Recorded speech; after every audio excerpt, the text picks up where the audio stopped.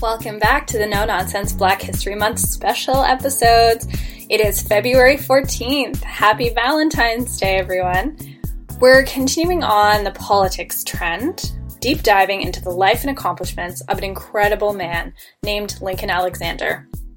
Lincoln Alexander, nicknamed the Link, made history 3 times in his political career as the first Black member of Parliament, as the first Black cabinet minister, and as the first Black provincial lieutenant governor for Ontario. Alexander was the first person from a visible minority to take on that role, and the first Black member of Parliament in Canadian history. Lincoln Alexander was born on January 21st, 1922, in Toronto to Caribbean immigrants. His mother worked as a maid, and his father worked as a sleeping train porter on the Canadian Pacific Railway, something we talked about a few episodes back. His parents separated when he was a teenager, and he lived with his mother for a short time in New York City.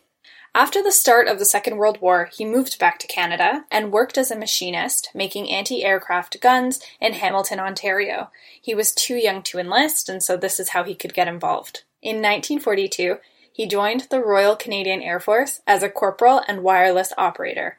He had bad eyesight, so he couldn't go into combat. While stationed in Vancouver, he was refused service at a bar because of his race.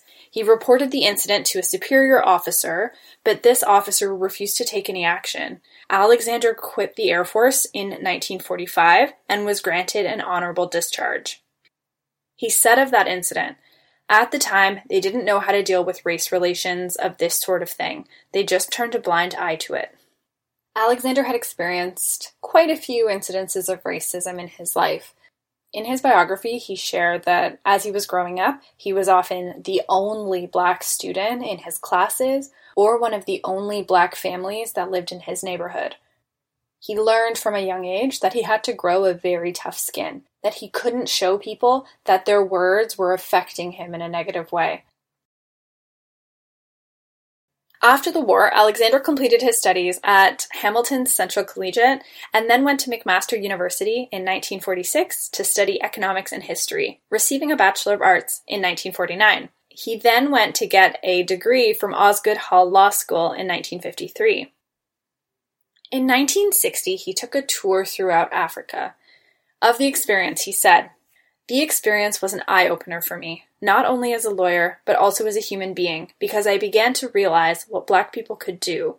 I saw that, unlike the Hollywood version, these Africans were men and women of significant talents. I became conscious of my Blackness. I had come from a white world.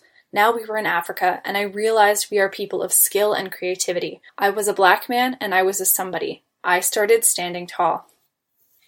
Soon after, he began his interest in politics, running as Conservative Member of Parliament for Hamilton West. He was defeated by less than 2,500 votes, though. So, 3 years later, on June 25th, 1968, he ran again and won his seat, making him the first Black Canadian to sit in the House of Commons. He was then re-elected 4 more times, holding the seat for a total of 12 years. In 1979, Alexander was appointed Minister of Labour in the Joe Clark government, becoming the first Black Canadian to serve in cabinet.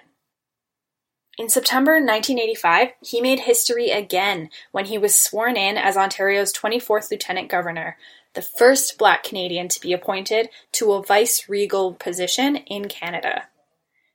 In this position, Alexander was able to take an active role in multicultural affairs of Ontario.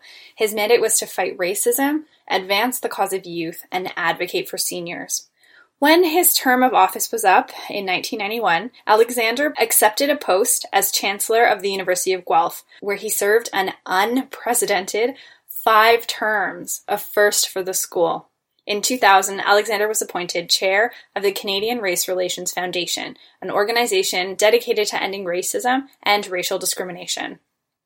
In 2006, he was named the greatest Hamiltonian of all times by readers of the Hamilton Spectator. He died on October 19th, 2012. He was 90 years old. In 2013, the Legislative Assembly of Ontario declared January 21st Lincoln Alexander Day. citing Alexander's life as an example of service, determination, and humility. Lincoln Alexander lived an exemplary life dedicated to service and addressing racism. He was never bitter about the unfair negative experiences that came his way. He instead committed to fighting it, finding solutions to dismantle it.